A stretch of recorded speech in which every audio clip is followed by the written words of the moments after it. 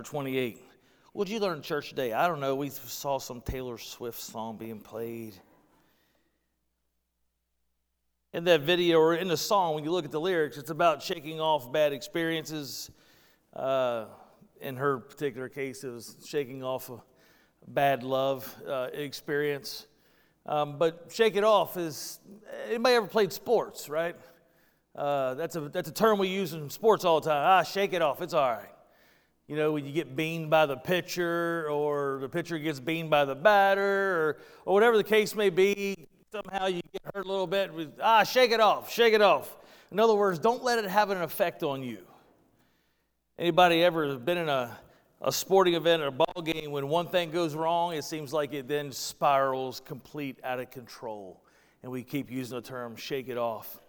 Well, we want to look at what Paul did in the book of Acts, in Acts chapter 28. And we're going to stick to that theme of shaking it off. And we're going to talk about what that means spiritually speaking. If you haven't figured out, the world has gone just nuts. If you haven't figured that out, right, all you got to do is go home and watch the news, right? The world has gone nuts. But not only that, is the world is now putting out ideology that if you don't follow, if you don't track with their way of thinking, then there's havoc that ensues upon that. If you don't think like the world does, or you don't accept their version of right. Matter of fact, the world would say that, you know, if you care about this, then you don't care about that, right? As if you can't care about two things at the same time. And it's time that it's time that we live in such a way that allows us to continue living a life of Christ without being stained by those things, without not allowing those things to get us spun up, and not allowing those things to take us to a place that's unhealthy spiritually. But not only that, but also dishonors God in the way that we act, and the things that we say, and the things that we do. And so we want to look at this scripture, and we want to look at an application, if you will, based upon this scripture. So Acts chapter 28, we're going to read verses 1 through 6. The scripture's already loaded up in the app if you have your app open, or your Bible. But if you would, stand to your feet with me, and let's read this text, and then we're going to pray, and then we're going to get into God's Word. Starting in verse 1, it says this: After we were brought safely through, we then learned that the island was called Malta. The native peoples showed us unusual kindness, for they kindled a fire and welcomed us all, but because it had begun to rain and was cold. When Paul had gathered a bundle of sticks, he put them on a fire. A viper came out because of the heat and fastened to his hand. When the native people saw the creature hanging from his hand, they said to one another, "No doubt this man is a murderer. Though he has escaped from the sea, justice has not allowed him to live." He, however, shook off the creature into the fire and suffered no harm. They were waiting for him to swell up or suddenly fall down dead. But when they had waited a long time and saw no misfortune come to him, they changed their mind and said that he was a god. Let's pray. Father, we love you. And Lord, we thank you for this opportunity, Lord, to be in your word. And Lord, we just pray today, Father, that our hearts will be open to receive your word, that we'll, Lord, be open, Lord, and receptive to your Holy Spirit, Lord, for our strengthening and growing closer to you. Help us, Lord, to receive your word, Lord, with love and respect, and help us, Lord, to apply it to our lives so that we may grow stronger in you and bring you glory, Lord, in a world that is just bent on tearing you down. Lord, we love you today, and we pray these things, Lord, in the name of your Son, Jesus. Amen. Y'all can be seated. So here we have the last chapter of the book of Acts. In the book of Acts, when you look at the book of Acts, it's a 2-volume set, right? The book of Luke and the book of Acts was both written by Luke, the physician. So the book of Luke is kind of volume 1, which leads up to the death, burial, and resurrection of Christ. And then we see Acts picks up, when the Holy Spirit comes down on the day of Pentecost. And also, well, it actually picks up right before that happens, when the disciples were in the upper room and realizing that they had to replace Judas, who went and hung himself because of his heart and his I don't know, really, I guess, guilt, if you will. He went out and hung himself because of what he had done. And so this is volume 2, and this is the end of that. This is the end of volume 2.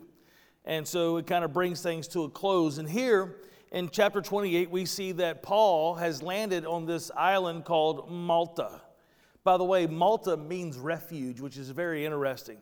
Because for you to really get all of what's happening here, you really got to go back and pick up chapter 27. And you will find that they had set sail. They were trying to get to another place where they could weather out the winter. And Paul said, listen, we shouldn't go.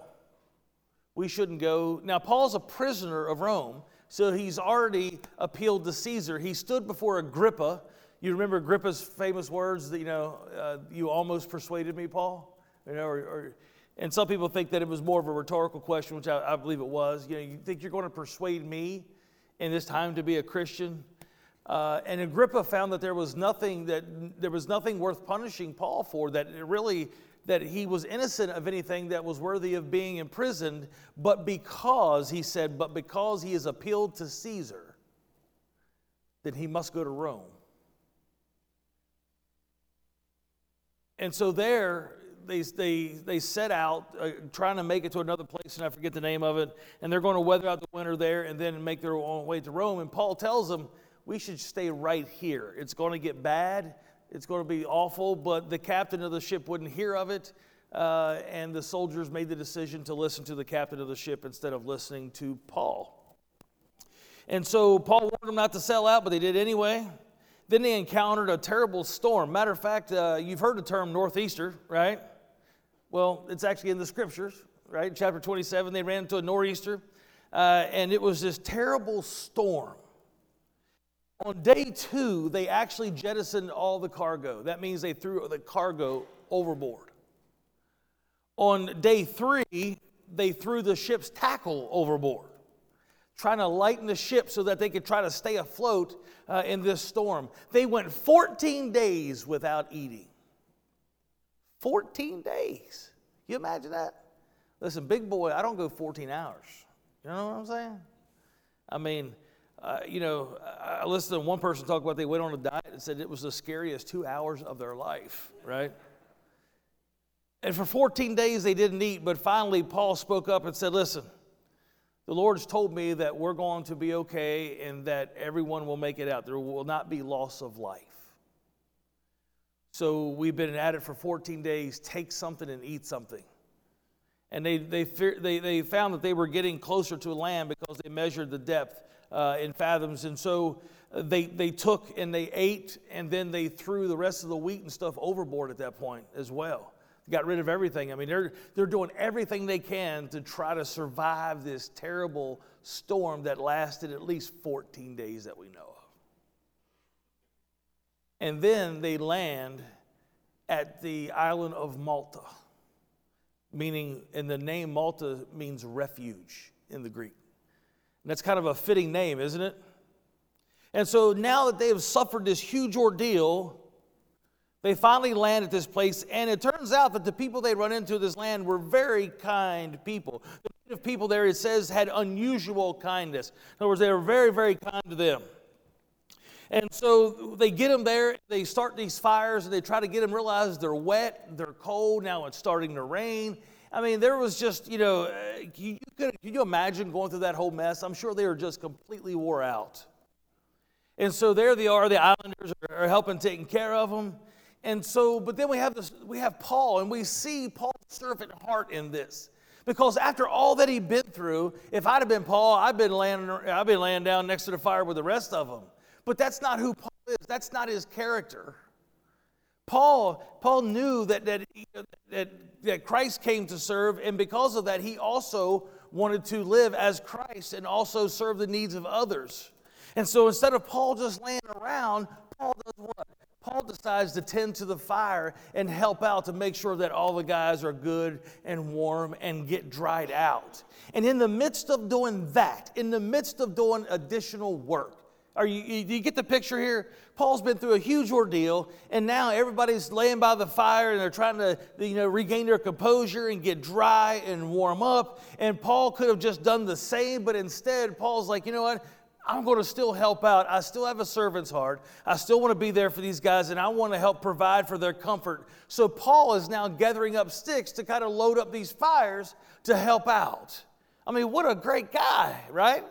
What a great guy that would be willing, when he had every right to just lay around like everybody else did. No, he didn't do that. Instead, he's here helping and stoking the fire. And in the middle of that, bam, a viper comes out and latches onto his hand. I don't know about you, but if it me, that'd have been a straw that broke the camel's back. You know what I'm saying? All right, Lord, 14 days we tossed and turned, and I prayed, and you spoke to me. And after all I've been through, now I get here on this safe island with these nice people, and I'm still trying to help people. I'm still trying to be a servant, and now this. Now you send a snake my way? Now, first off, we know that this snake must have been one of them bad to the bone 2-minute snakes. Y'all know what I mean about a 2-minute snake? Because the islanders knew what this viper was, and they were waiting for him to fall over dead. I mean, it wasn't like a copperhead to make you sick. I'm talking, it's one of them adders, them black mambas or something like that, that when they bite you, like you ain't got time to say your prayers. You know what I'm saying? You're like, oh, Lord, dear, done. And so the islanders just waiting for him to fall over dead. Now, if it had been me, it could have been a garter snake. It could have been one of them little snakes that Terry was playing with the other day. Look, if it had bit me, gone. I'd have just had a heart attack right on the spot. I don't care what. It could have been a rubber snake. If it come out of that fire and it lashed on my hand, I don't care how poisonous it was. I can tell you Big Daddy would have gone down. But this snake latches onto him. And they're waiting there. They're like, well, this guy is surely. Matter of fact, what did they say about him in the scriptures that we just read? Think about what they said about him. They said, oh, even though he escaped the shipwreck, justice is surely coming to him. He must be a murderer or something. Because they thought that this was the God's way of paying him back. You may have made it through the shipwreck, but now you're still going to get justice. And they waited for him to die. And the thing is, this got everybody's attention. I mean, they're instantly now watching and waiting for Paul to die. And they just thought for sure that he was guilty of something and that this is justice being served. And the thing is, in the world today, when bad things happen, don't we all a lot of times thinking that we've done something wrong? You ever got that? You ever had a tough time? You're like, God, what did I do? God, what is this for? Why do I deserve this? Why is this happening? I must have done something bad. Not only do you think that, but people around you think the same thing, right? These people just thought for sure Paul was guilty of something. And a lot of times the world looks at us and they jeer at us, even to the point like, well, is that how your loving God treats you? Is that how God does things? You must have done something wrong, or your God does not love you. One of the two things. And the problem is the world's looking at us, and a lot of times when we tell people that we love God and then we experience tragedy in our life, what does the world do to us? The world looks at us and like, They either think that our God is not worthy of worship or that we have done something terribly wrong. And both of those could be absolutely false. Is there a judgment that comes along with sin? I mean, are there effects of sin? Yes. I mean, we know that sin has no hold over us as believers, that I'm covered by the blood of Jesus, but don't act like there's not consequences to things we do wrong. You will live with consequences. But our life is saved. Amen? But a lot of times we've done absolutely nothing. But that's a vice of Satan. Satan wants to make you think that now because you're experiencing hardship and because you have this thing going on that somehow you've done something or, and for a long time I lived like that. For a long time, I think that because of some of the things I did earlier in my life that I didn't deserve anything good. But finally, in the scriptures, I realized that none of us deserve anything good and that we've all sinned. We've all fallen short, Right? So listen, we all deserve death, but I realize that God does not treat us that way. But the simple fact is we're here for His glory, and a lot of times it takes an event of catastrophic proportion for people to actually see God's glory, because they don't see the little things. I mean, I can walk outside and look at the Blue Ridge Mountains and I can see God's glory. But a lot of people just look at that and say, well, that's the result of living on this earth for 40 million years or whatever they think it is these days, right? And they don't see God's glory. So a lot of times people aren't going to see God's glory, even though it surrounds them every day, according to Romans 1. We can see by the things that God has made that He exists, but they don't see that. So the only way they're going to see God is for something of catastrophic proportion to happen and see the strength of God through the process. Then they will see. And as followers of Christ, as those who love Christ, then we have to be willing to face these challenges, amen, with a mind of Christ, knowing that I'm here for His glory. And sometimes the only way He's going to be magnified and glorified is through tough times that sometimes I have to walk through with His help. Now listen, they don't teach that in the health and wealth gospel. They don't tell you you're going to endure hard times, and you know what? And sometimes it's not anything that you've done wrong. It's none of that. It's just literally you're going to walk through a tough time so that your faith may be strengthened, and those around you may see the glory of God through you. And we have to be okay with that. That's big boy gospel. That's what I call that. That's putting on your big boy gospel britches, or your big girl gospel britches. It's like this, these things that a lot of times are being taught today is just simply poison, because it's not the gospel. Jesus said that as He suffered, sometimes we'll have to suffer too. So Paul didn't do anything wrong, but the people of Malta don't know that yet. But it says that then as they watched him and waited for him to fall dead, when they realized that it had no effect on him. Now listen, stay with me. When they realized it had no effect on him, they realized he was different. And so maybe a question that I could ask of you today, that I have to ask of myself, is the world having an effect on me? Is the world having an effect on you and how you operate in the things that you say and how you see the world? Because the world is full of venom and is very poisonous. And we got to make sure that we walk in a way that is respectful before God, and that shows that we truly trust God for all things, and that we don't allow ourselves to be rattled by the things of the world, because I have no reason to fear, and neither do you if you know Christ.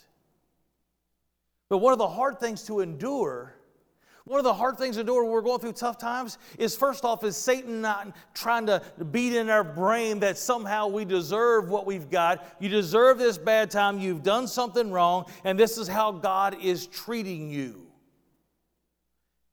And listen, we couldn't be further from the truth. But it's hard to endure. As I was thinking and going through this passage and really start to think about, what would it be like to be Paul after going through that shipwreck and telling guys that, God spoke to me and then all of our lives are going to be spared. And for them to all of a sudden, while he's trying to care for them, right? I'm sure he's tired like everybody else, but even in that process, he's helping people. And in the middle of that, he gets latched on by a viper. And it took me to the book of Job. Do y'all remember Job's friends? You remember them fellers? I want to read you a couple passages from Job. Now, this is kind of sometimes what it's like for us to walk with Christ and to know that we haven't done anything specifically to deserve this issue. We're not being punished, I should say that. We're not being punished by God. We're just enduring a time that has a purpose. And I have to see it for that. But listen, when we surround ourselves with the wrong people, or we allow the wrong people to speak into our hearts, we will be as far from the truth as we can get. And it doesn't take long to go from 0 to 100 like that. Listen to Job's friends. With friends like this, nobody needs enemies. He had these 3 friends, Eliphaz, Bildad, and Zophar. Bubba, Skeeter, and Junebug. That's what I'm, right? That's Bubba, Skeeter, and Junebug. That's what it would be like today if it was some of my friends. So in Job chapter 4, you don't have to turn there, but it's actually in your app if you want to follow along. But in Job chapter 4 and also in chapter 5, we see Eliphaz speaking to Job. And look at what he says. Remember who that was innocent ever perished, or where were the upright cut off? As I have seen, those who plow iniquity and sow trouble reap the same. By the breath of God they perish, and by the blast of his anger they are consumed. You know what his friend is saying? Eliphaz is looking at Job and said, Job, I ain't never seen nobody get this kind of treatment that didn't deserve it. You must have done something. Whatever it is, Job, I'd confess if I was you. Listen, guys you done something. Then later on in chapter 5, he says, as for me, how you like this friend? Job, I know you're guilty of something because none of this happens to somebody who's innocent. And then he goes on to say, as for me, I would seek God. And to God I would commit my cause, who does great things and unsearchable, marvelous things without number. Job, I know you did something, but if it were me, I'd go to the Lord. If it be me, I'd be turning to God because I'm godly. That's what he's saying. I'm godly, Job, unlike you. You've obviously done something terrible.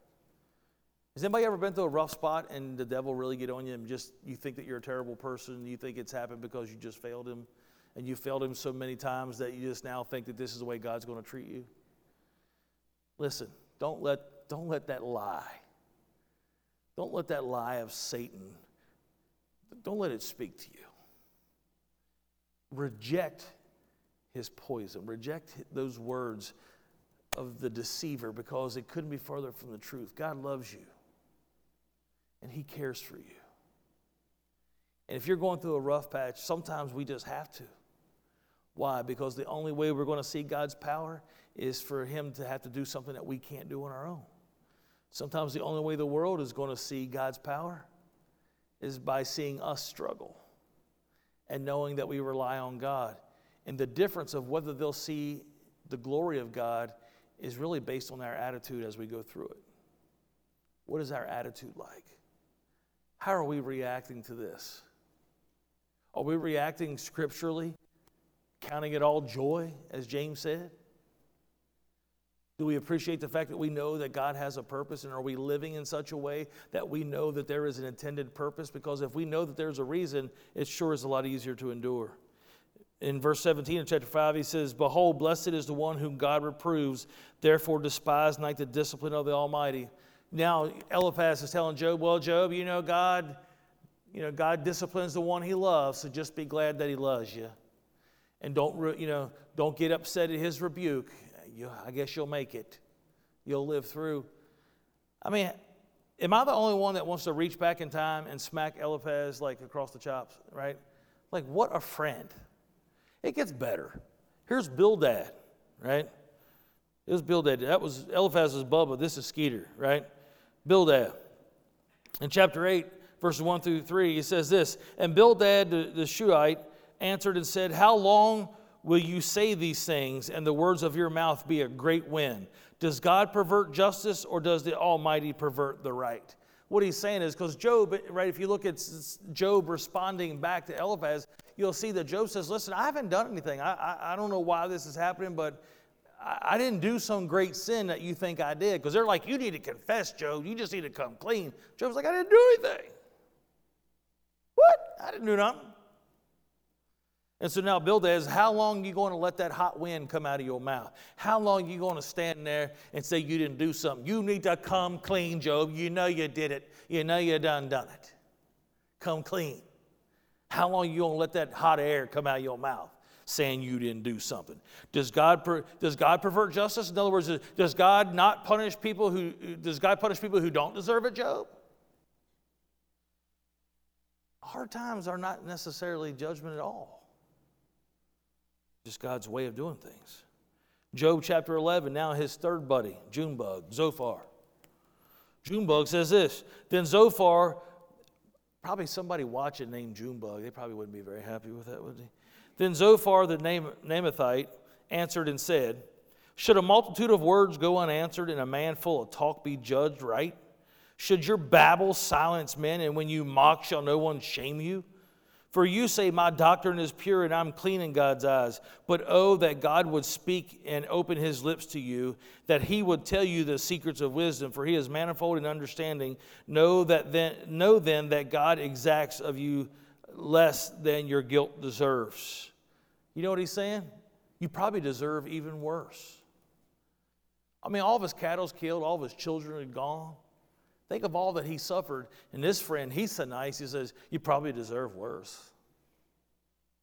What a terrible friend. But doesn't that sound a lot like what the deceiver does to us when we struggle? Isn't that what it sounds like in your ears? That's what it sounds like in mine. These voices that are just saying, well, Huff, you done a bunch of stuff. And, this is what you should expect. This is how God's going to treat you. Some nice, loving God, isn't he? And that's just the deceiver talking.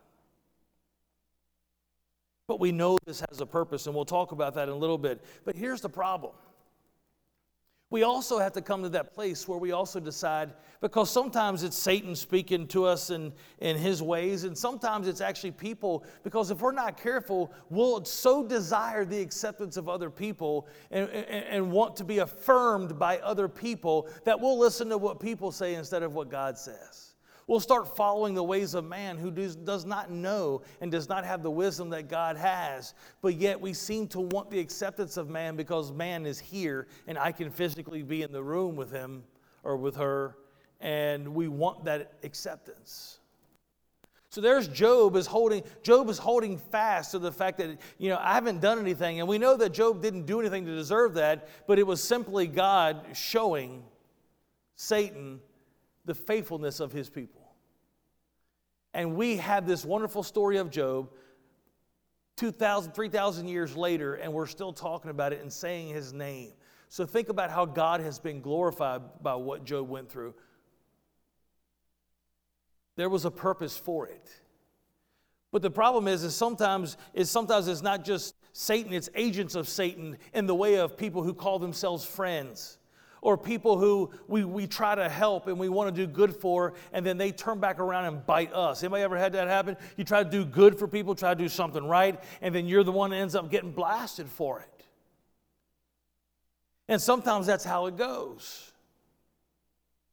Right? You think about Paul there, and he picks up sticks, and this viper clamps down on him, and they're like, oh, wow, he's guilty. Wait for him to die. And I'm sure everybody else was sitting around waiting too, just kind of waiting to see what's going to happen. And you ever wonder how Paul felt when they must have been whispering?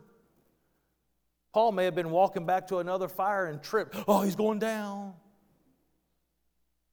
Just talking about him, was waiting for him to die, and Paul in his heart knowing that he didn't do anything wrong. It hurts. It hurts when people talk bad about you when you're actually doing something good. It hurts when people come back at you and they lash out at you when all you're trying to do is love them and bring them comfort and help them in their life. But that's what happens sometimes. But we have to come to that place in our mind that we know that God knows and that God sees, and I'm more concerned with laying treasures up in heaven than I am getting the applause of man, even to the point when I try to do good for someone, even if they don't see it as good, as long in my heart as I know that I did what God called me to do and that God's okay with it, then they're just going to have to talk about me, and that's just the way it is. Because we have to make that decision at some point in our lives. We're going to have to decide, do I want people to like me? Or do I want God to be pleased with me? Which one are we going to choose? The problem is a lot of times people who say they love Christ, they love other people more because when we see that God says this and people say this, and then we choose the other route that's anti what God says, then we realize is that we have now made gods out of those people. Why? Because we are worshiping at their feet. Well, I don't worship people. If we're worried about what people say about us more than worried about what God knows about us, then we have very much so made a God out of those people. And we've elevated them above the one true living God. Proverbs 29 verse 25 says this, "The fear of man lays a snare, but whoever trusts in the Lord is safe." Now think about what he's saying here. The fear of man. In other words, when I am in awe of people, when I am in awe of mere mortal men and women, and a lot of times we are in awe of people who have high, lofty positions, whether it be celebrities or people that are in political power and all those kind of things. When we become in awe of them to the point that we'll even accept their behavior when it doesn't match Scripture, and yet follow them anyway, then who are we idolizing? We're making an idol out of that person. We're making them a God in our life, and we're elevating them above what God says is right. And we live in a culture today where it's so polarized, it's so divided, that if you speak out against someone or an action of someone, all those people who love that person will, you can't even be critical of even people that we put in power in this day and age that we live in. If you're critical of that, you must not love God. You must not want the right thing to be done. Listen, I want the right thing to be done in all aspects, not just a few. If we're not careful, we'll respect men way more than we respect God, because we'll worry about what they think or what they're doing. And I want you to realize that, listen, you can't just look at the end result. You have to look at the means to the end. We can't do wrong if the outcome is right and pleasing to God, but yet we did it in a way that was not pleasing to God. We can't say, well, the end justifies the means. That's not how God works. You see, God is never going to call us to do something that is wrong against His character to get an end result. Why? Because God can get results He wants without it. Amen? God doesn't need me to go rogue for Him and be an undercover agent. He doesn't need me to go rogue and, I'm going to kind of go under the radar and do that which is wrong, but the end result's going to be what we want. The end result's going to be right. Listen, God doesn't need you to do that. Matter of fact, you dishonor Him when we do these things. So if we're not careful, we'll look at it and we'll view what people think of us a lot. Listen, it's all over social media, right? I hear husband and wives arguing about people, one person had more people like their post than the other. Oh, like, good grief. Hey, at least it ain't Sal's this time. Sorry, babe. In a day and a culture now where we have, instant, everything, right? So, I can go. Did you ever think that you'd be able to record something live, or not even record it? You ever thought that you could take a little thing like this and go live and let the world see everything that you're doing? You ever think that you'd have that? We used to watch the Jetsons thinking it had never happened. You remember that? I remember Astro used to walk on the treadmill. Oh, wow, look at that thing. Well, that's something. Now everybody's got them in their houses. Remember when George Jetson would speak to Mr. Spacely on the video thing? Oh, wow, look at that. He could see him. Remember that? Well, that would be so cool. That's like Buck Rogers. You know what I'm saying?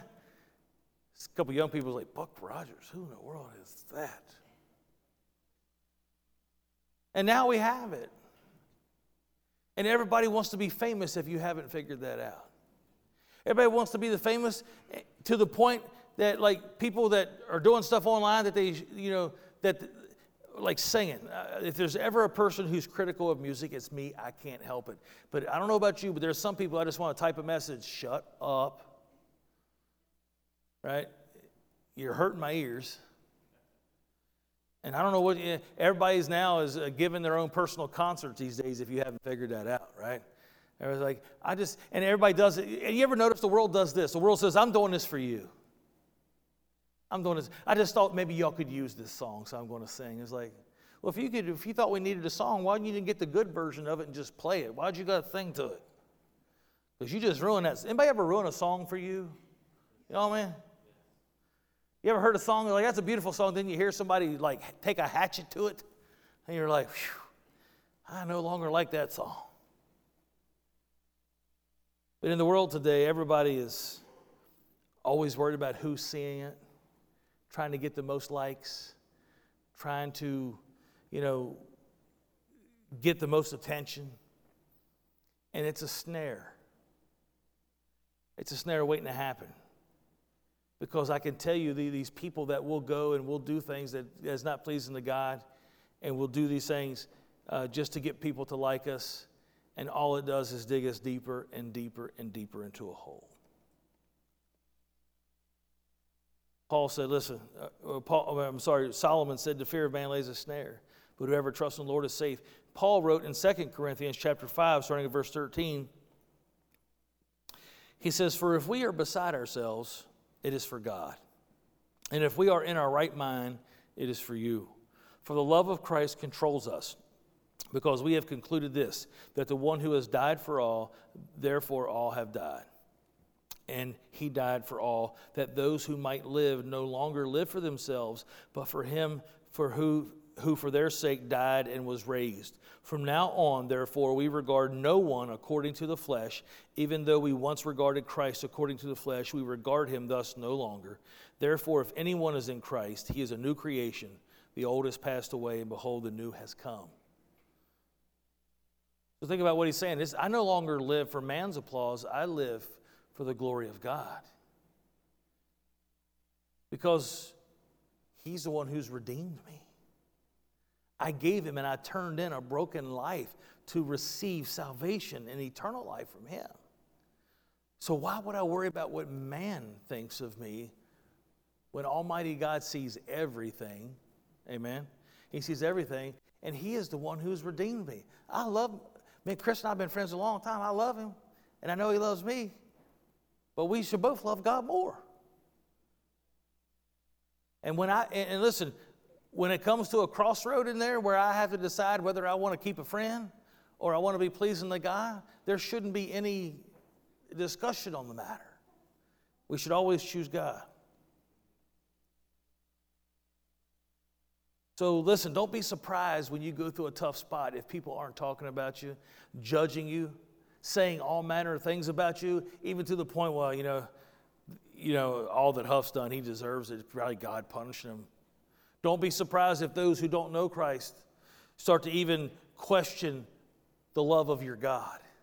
Why? Because they can't understand how God loves everyone to the point that he'll allow and he'll take and allow those who are stronger to go through hard times so that the weaker may see and believe.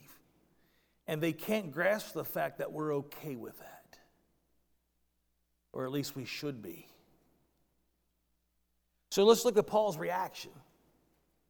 We talked about Paul, what happened. We talked about how the people were looking at him and talking about him. He's getting ready to die. They judged him and all those things. But let's look at Paul's reaction. And the thing is, when we start looking at Paul's reaction, the first thing we got to look is what Paul did not do.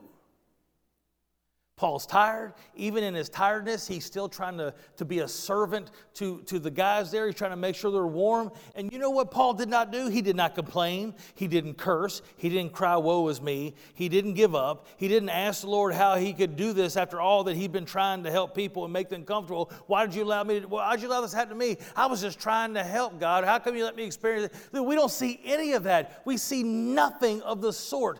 Paul did not complain. He didn't cry. He didn't say, woe is me. He simply shook it off.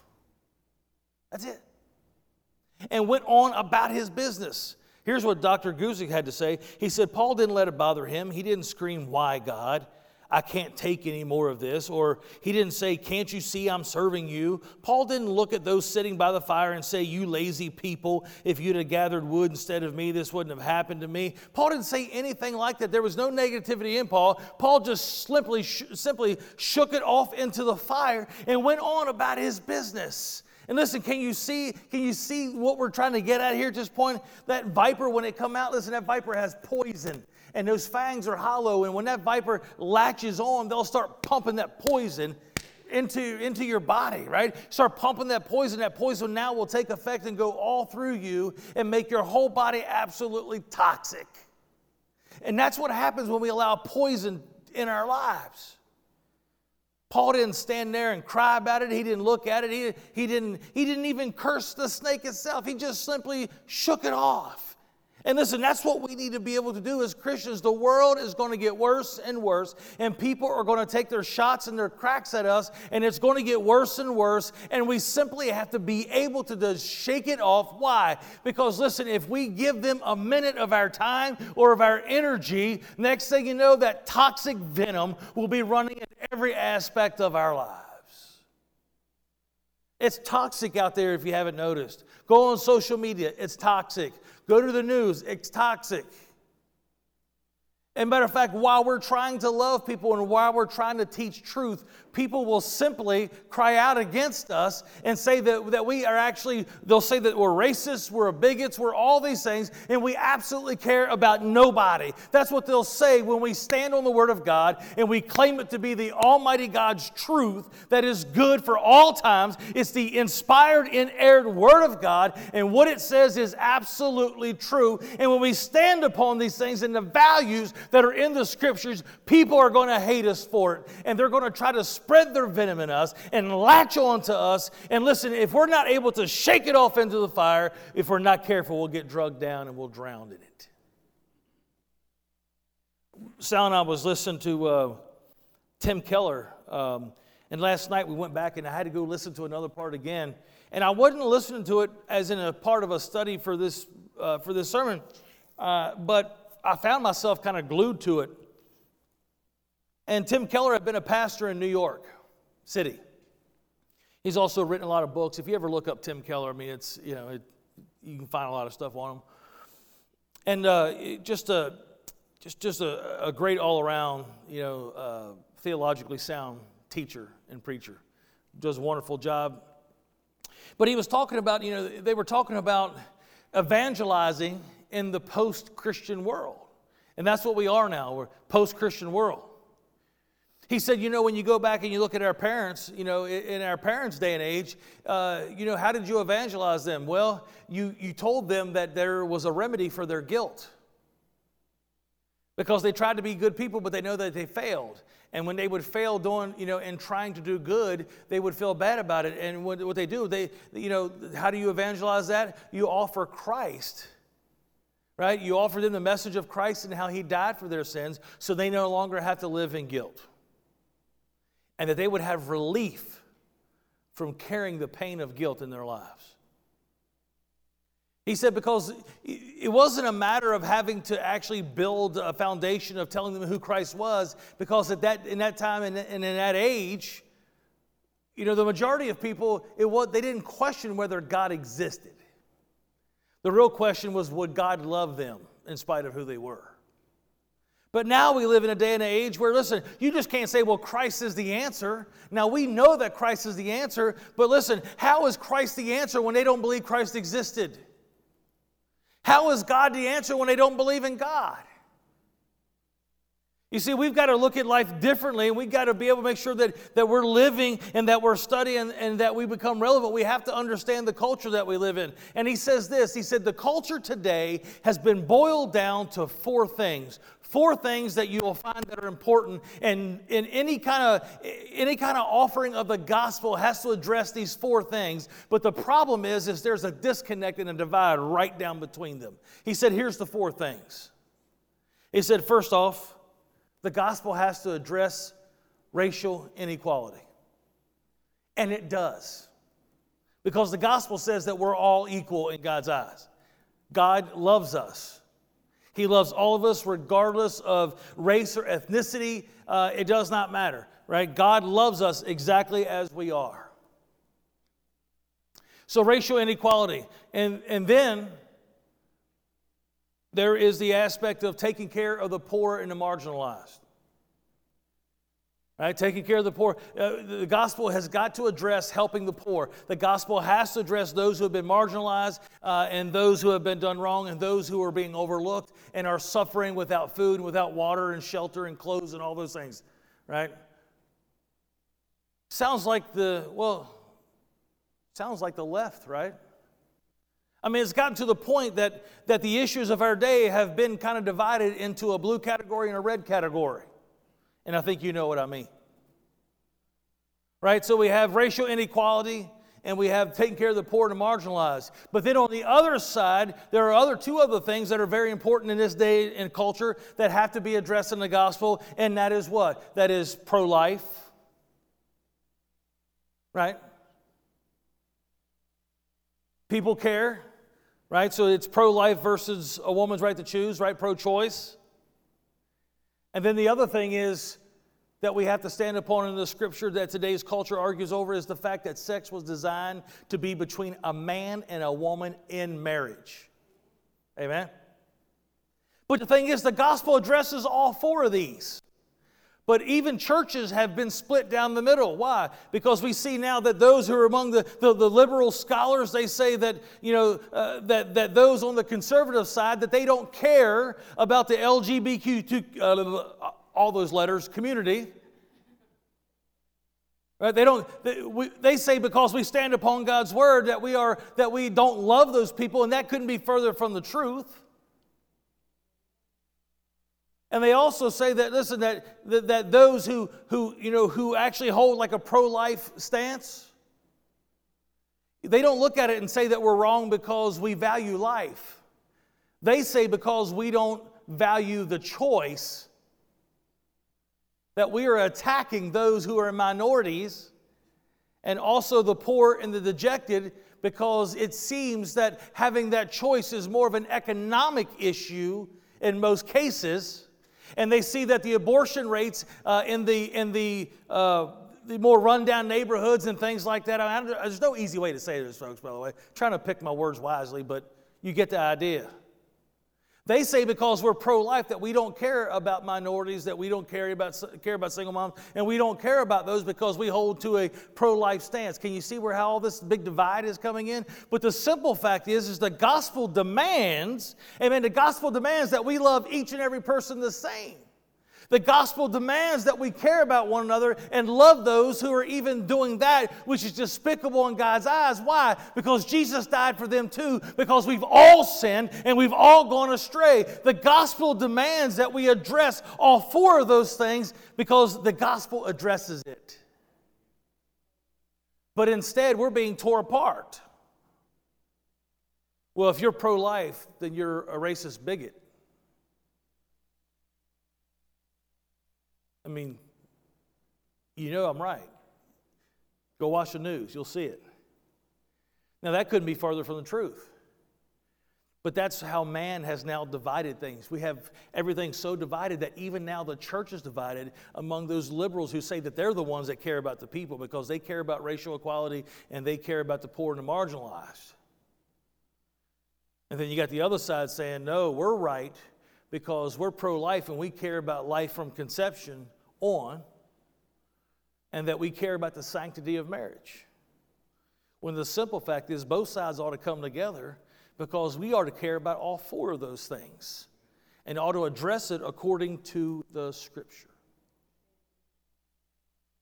So listen, does it hurt when you know that does it hurt to say that I'm pro-life and then be called a racist bigot because they think somehow that I am anti those who are in a minority because I hold to a pro-life stance?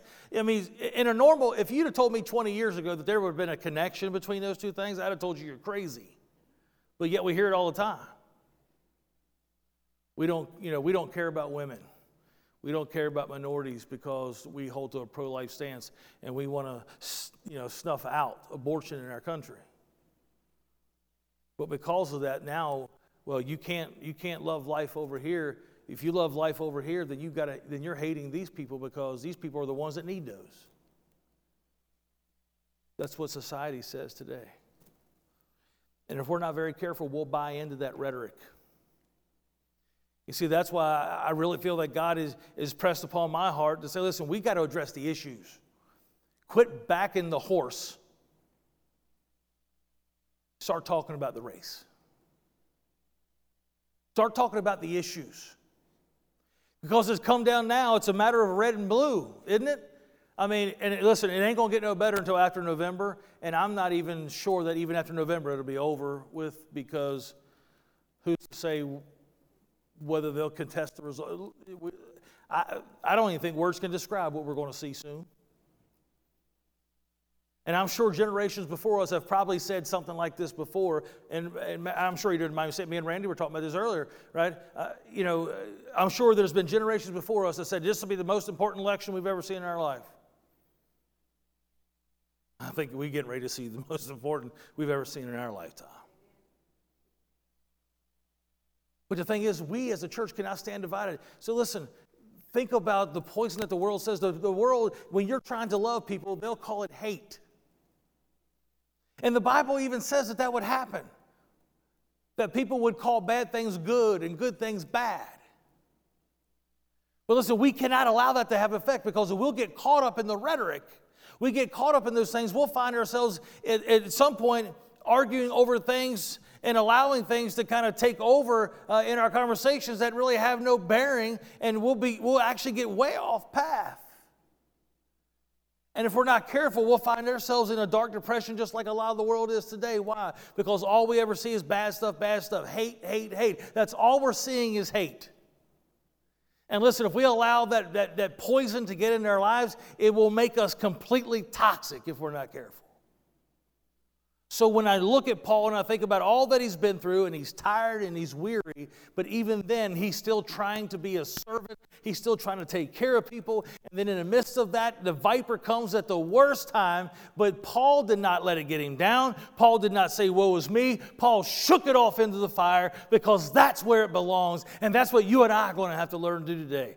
We're going to have to learn that people are going to say things about us. People are going to try to do things to us. But listen, you know what? Shake it off into the fire and do not allow it to grab a hold of you. Do not allow your life to be affected by it. Why? Because when the world sees that you're affected by these things, when they can talk about you and bash your character and then change what you do and then start seeing you operate in a way that's inconsistent with the Scriptures, to now where I start arguing over things and I start to act in an ungodly way, then they'll be like, aha, you're no different than anybody else. The world needs to see something different, and the only way they're going to see it is if the hearts of those who say they love Christ will keep our eyes fixed on Him and Him alone, and not worry about the acceptance of man. If you love me, great, I want to be your friend. If you don't love me, then listen, I will still be your friend, and you can still call me when you're in need. Why? Because the Bible drives me to love you in spite of who you are. To do good to our enemies, to feed them, to clothe them. Do you think everybody that comes up upstairs actually appreciates what's done up there? No. We don't do it for the appreciation. It's not done for that reason. It's done so that God is glorified. And there will be people who will be blinded to God's glory. But listen, and that'll get you down alone. Well, they don't see how hard I'm trying. They don't see what all we're trying to do. Listen, I understand they don't see, but don't discount the one who does. There may be somebody who sees that may not say it to your face, but we're planting seeds. Paul said, I planted, Apollos watered. We have no idea what could be going on in the hearts of people that may have been mean to us to our face, but later on got to thinking about the love and the care that we showed them in spite of their nastiness. And maybe in the still of the night, when they're trying to sleep, they're now thinking about, why did this person love me? I was so rude. Why did they love me? Planting that seed. This is what we need to be doing. The world's going to say all manner of things. The world's going to wait for you to... I like it. They were waiting for Paul to swell up. You can use that term for other things too, right? You ever tell you, oh, look, he all swelled up. Right? You ever seen somebody get mad, and next thing you know, they can get mad, be sitting on a bar stool, everything's good. Then they get madder. Next thing you know, they suck it in the gut, right? Starting to try to look like Sean. Right? Problem is, I gotta take in air sooner or later, right? Or exhale, right? He looks like that regardless of how he breathes. I'd be like, go around the corner. Whew, that was tough. They were waiting for him to swell up. And you know what the world's waiting for you to do? Swell up so that they can say that you're no different than them. Because you know what they'll say? If you're a Christian, if you are how a Christian acts, then I'm going to be fine. If you get to go to heaven the way you act, then I'm going to be okay. That's what the world says, that they'll justify themselves. Now listen, they can justify themselves in that way, but that will not work when they stand before God. But listen, don't we care about how they are when they stand before God? Because if we love God with our heart, mind, and soul and love our neighbors ourselves, then I should care that one day they're going to stand before a holy God and they're going to give an account for their life. And so why don't I want to take every opportunity to live in a way that's consistent with Christ so that they may see? They need me to shake it off in the fire. They need to see that it's not going to have an effect on me. Why? Because when they realize it does not have an effect on me and it doesn't have an effect on you, then that will make them start asking why. Paul said this in Galatians 1:10. It says, "For am I now seeking the approval of man or of God? Or am I trying to please man? If I were still trying to please man, I would not be a servant of Christ." We got to make sure we realize that people are watching us. And if we're striving to bring him glory, then we don't have the time or luxury to engage in mindless arguments and foolishness. In Ephesians chapter 5, verses 15 through 17, it says this: "Look carefully then how you walk, not as unwise, but as wise, making the best use of the time, because the days are evil. Therefore do not be foolish, but understand what the will of the Lord is." In Proverbs 26, Solomon gives these two statements, and they look almost as if they are contradictory. But you have to look at them in the full context, and you have to really think what's being said here. Proverbs 26, verse 4 says, "Answer not a fool according to his folly, lest you be like him yourself." Sometimes people are going to ask you stupid questions. Not stupid questions. When I'm teaching class, I tell people there are no such thing as a stupid question. There is. There are stupid questions. Right? Can't help it. Now, what he's saying here, don't answer a fool according to his folly. There are going to be times where people are going to say, well, if God can do anything, then can he make a rock bigger than what he can pick up? Right? If God can do anything, then, or if you say that God can do anything, then can he lie? If he can't lie, then he can't do anything. They will ask you trivial things like that because they don't want to admit that there's a God. By the way, there is an answer to that. We talk about God being omnipotent. It means he's all-powerful. But R.C. Sproul said it like this. He said, being all-powerful doesn't mean there are things that God can't do. There are things that God cannot do. God cannot act in a way that's inconsistent with his own sovereignty and his own righteousness. Therefore, God cannot do evil. So God cannot lie. Why? Because it would go against his own character, and God will not go against himself. So we take God's omnipotence and we take it out of context, basically. And people will come up with those questions. And so you know what my answer is to those kind of things? If you really want to know the answer, I'd give it to you. If you really want to know the answer, I'd sit down and talk with you. But if all you're going to do is try to come up with those questions, which you don't even realize how dumb they are, then, when you're ready to talk, let me know. I've had that talk with somebody at work before. They come up with, well, if God is, I'm like, listen, I don't really think you want to know. But if you do, I'll be more than happy to talk about it.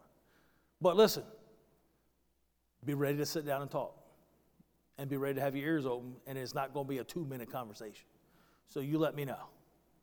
I never want to turn away somebody who wants to know if they really want to know. Now, look at verse 5. Verse 5 says this, answer a fool according to his folly, lest he be wise in his own eyes. Now, that sounds like the opposite of verse 4, does it not? Verse 4 says, answer not a fool according to his folly. Verse 5 says, answer a fool according to his folly. What is the difference between these two things? Well, notice the end part of the verse. It says, lest he be wise in his own eyes. He says, listen, there is the one who is just wanting to poke fun and wanting to try to get your goat or try to get you off track, just, make you squirm. Those people that are doing that, they're not really interested. But then there are those who don't know anything that actually have an interest in why the question may seem dumb or stupid or trivial. If you don't give them an answer, then they're going to think that they're right. How do you know the difference? That's what I wrote down, is how do I know the difference? Here's the difference. The leadership of the Holy Spirit. But always err on the side of caution. There are some people that are going to try to get your goat, and they're going to try to do those things to you. And if they're doing it, especially when they do it in a spirit of meanness in front of other people, then realize that person really is not wanting to know the truth. But if there's just one sliver of light there, if there's just one sliver that they're willing to listen, then listen, I always err on the side of caution and share it with them even if they don't want to hear it. But those people who come and ask the same question, but they ask it when you're alone, and you can tell their tone, right? One of the gifts of the Spirit is the spirit of discernment. And that's something we should pray for. God, help me to see the difference. Help me to know when the right time is to answer and the right time to lay back and not answer. Help me to know when that is. Because I'm telling you, there's been times I've labored, and I'm not talking just recent, I'm talking about probably for the last year or two. There's been times that I see things and I'm like, okay, do they really want an answer? Do they really want to know? Or it's hard. And so there's been times that I have private messaged people and just say, hey, I'm not sure if you're actually asking the question. If you are, I'd love to talk to you about it. Because sometimes having those things in public isn't really going to get us to where they're going to listen anyway. But Solomon's in all of his great wisdom, he gives us these two things. And we got to pray for God to give us the spirit of discernment so that we know the difference of when to speak up and when not to speak up. And it's hard sometimes. But always err on the side of caution. You know what that means? If I'm not sure, then I'm going to answer it. If I'm not sure, I would rather give them the gospel than not. And it's sometimes difficult. We live in that kind of society today. By the way, think about what happened after Paul shook the viper off. And that's what I'll close with right now. I'm going to read this, and I'll make a point, and then we'll be done. It says in Acts 28, starting in verse 7, it says, now we're reading the rest of the story. Now, in the neighborhood of that place where land belongs to the chief man of the island, named Publius, who received us and entertained us hospitably for 3 days, it happened that the father of Publius lay sick with fever and dysentery, and Paul visited him and prayed, and putting his hands on him, healed him. And when this had taken place, the rest of the people on the island who had diseases also came and were cured. They honored us greatly, and we were about to set sail. They put on board whatever we needed. Do you see what happened there as a result? Paul shook it off in the fire, didn't allow himself to be affected by that stuff. And then they realized that he was different. And now the chief of the island is now inviting him into his home. And now he has needs. His father was sick. Other people on the island were sick, and they were drawn to Paul. Why? Because they saw the power of God at work in their life. You see, when we're able to shake off the world and get rid of that venom and not allow ourselves to be affected by that toxic, poisonous stuff that's being spewed out of so many today, when we allow ourselves not to be affected by it, people do take notice. And they will see that the power and peace of God is resting upon us. And then they will allow us to speak into their life. But if we are full of rhetoric just like everybody else, then all they're going to see is a tit-for-tat thing. You know, I make a blue post, I make a red post. They make a red post, I make a blue post. You get the idea. All it does is go back and forth, and neither one thinks the other is open to even talking. It's when you can live without being affected and say, you know what? I want to address the issues. I don't want to talk about brand A or brand B. I want to talk about the people who are hurting, because that is something that we can all identify with. How many people know somebody who's hurting? How many people who know somebody who needs health care? How many know somebody that's going through a tough time or in their marriage or their relationship? Listen, we could talk about it all day long. We all know people who are going through these things, and these things need real answers, and they need people to love them. So let's talk about that. When we can show that we can live in such a way that does not get us bound up in the junk, and instead we just continue to walk straight ahead and to love and do that which is God called us to do, they're going to want to know why you are like that. What makes you different? What is it that you have? Because I want some of it, because I have no peace in my life, and you seem to have peace written all over yours. Why is it that you can continue to care for people who don't care for you? Where do you get that strength from? Listen, it comes from the Lord. I like what the psalmist said, my help comes from the Lord, the maker of heaven and earth. We've got to show ourselves different. We've got to start shaking it off and just keep walking straight. And let people see the goodness. Let people see the peace. Let people see the strength in you, so that they will want to know too. I know several of you over the years, I know people that have come, it was interesting. I found hanging out with Chris when we did the ball thing, that there were people who he knew his life before and knew something was different. Now, I'm just calling on Chris because he's sitting there, and I know he doesn't mind me use him as an example. That doesn't mean we're all perfect, but when they see a difference and there's something different about you, then they'll actually contact, hey, I know that people have contacted him from that realm because they knew who he was before, they see who he is now. Hey, man, I got an issue. Hey, man, I'm going through a tough time. Can we talk? Right?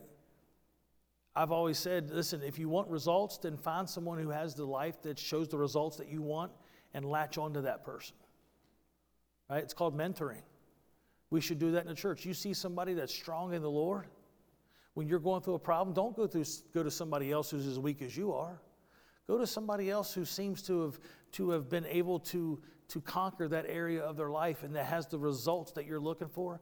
Go talk to those people and ask those people to help you and to pray with you and help you look at the scriptures, and so that you can have that same strength that they have. That's what the world does. That's what we should be doing as well. Got to shake it off, because this world has got too much junk in it. And if we allow ourselves to get caught up, listen, it's hard. Sometimes you got to turn the daggone thing off every now and then, right? Sometimes you got to turn the phone off, turn all the other stuff off. Like, I'm just not taking that stuff in. I'm just not taking it in, right? I want a clear conscience. I want a clear heart, and I want to be able to live in the peace that God has given me, and I'm not going to allow myself to take in all that junk. Now, should we be active as citizens of our country? Yes, we should. Should we actively do our part that God has given us to do? Absolutely. Understand, I'm not saying unplug and not live a Christian life in this world, but I'm saying unplug from the rhetoric of it. Unplug and not worry about what people say anymore. Just start addressing the issues. You need help? I'll find you help. If I ain't got it, I'll find somebody who will. Right? You need someone to talk to? I'll be that person. You need someone to love on you? I'll be that person. You need someone? I'll be that person. Start addressing the issues where we can actually have an effect. You know how you stop abortion? You love on the people who are trying to make that decision. You love them. You can't stop it with a law. You know that, right? Before it was legal, it was being done. And if we change the law tomorrow, it's still going to be done. It's the hearts of men and women that need changed. Not the law. Would I like to see that thing overturned? Yes, but I am not, in my mind, I'm just not, I know, scripturally speaking, that law is not going to change them, because the law couldn't save Israel, could it? All the law does is expose what you're doing wrong. Only God can touch the heart. It's the hearts of men and women that we need to be after. Let's go do that. Let's go after that and glorify God and lift him high. Let the other people argue over the junk. There'll be plenty of that to go around. Let's just start loving. Amen. Would you stand to your feet?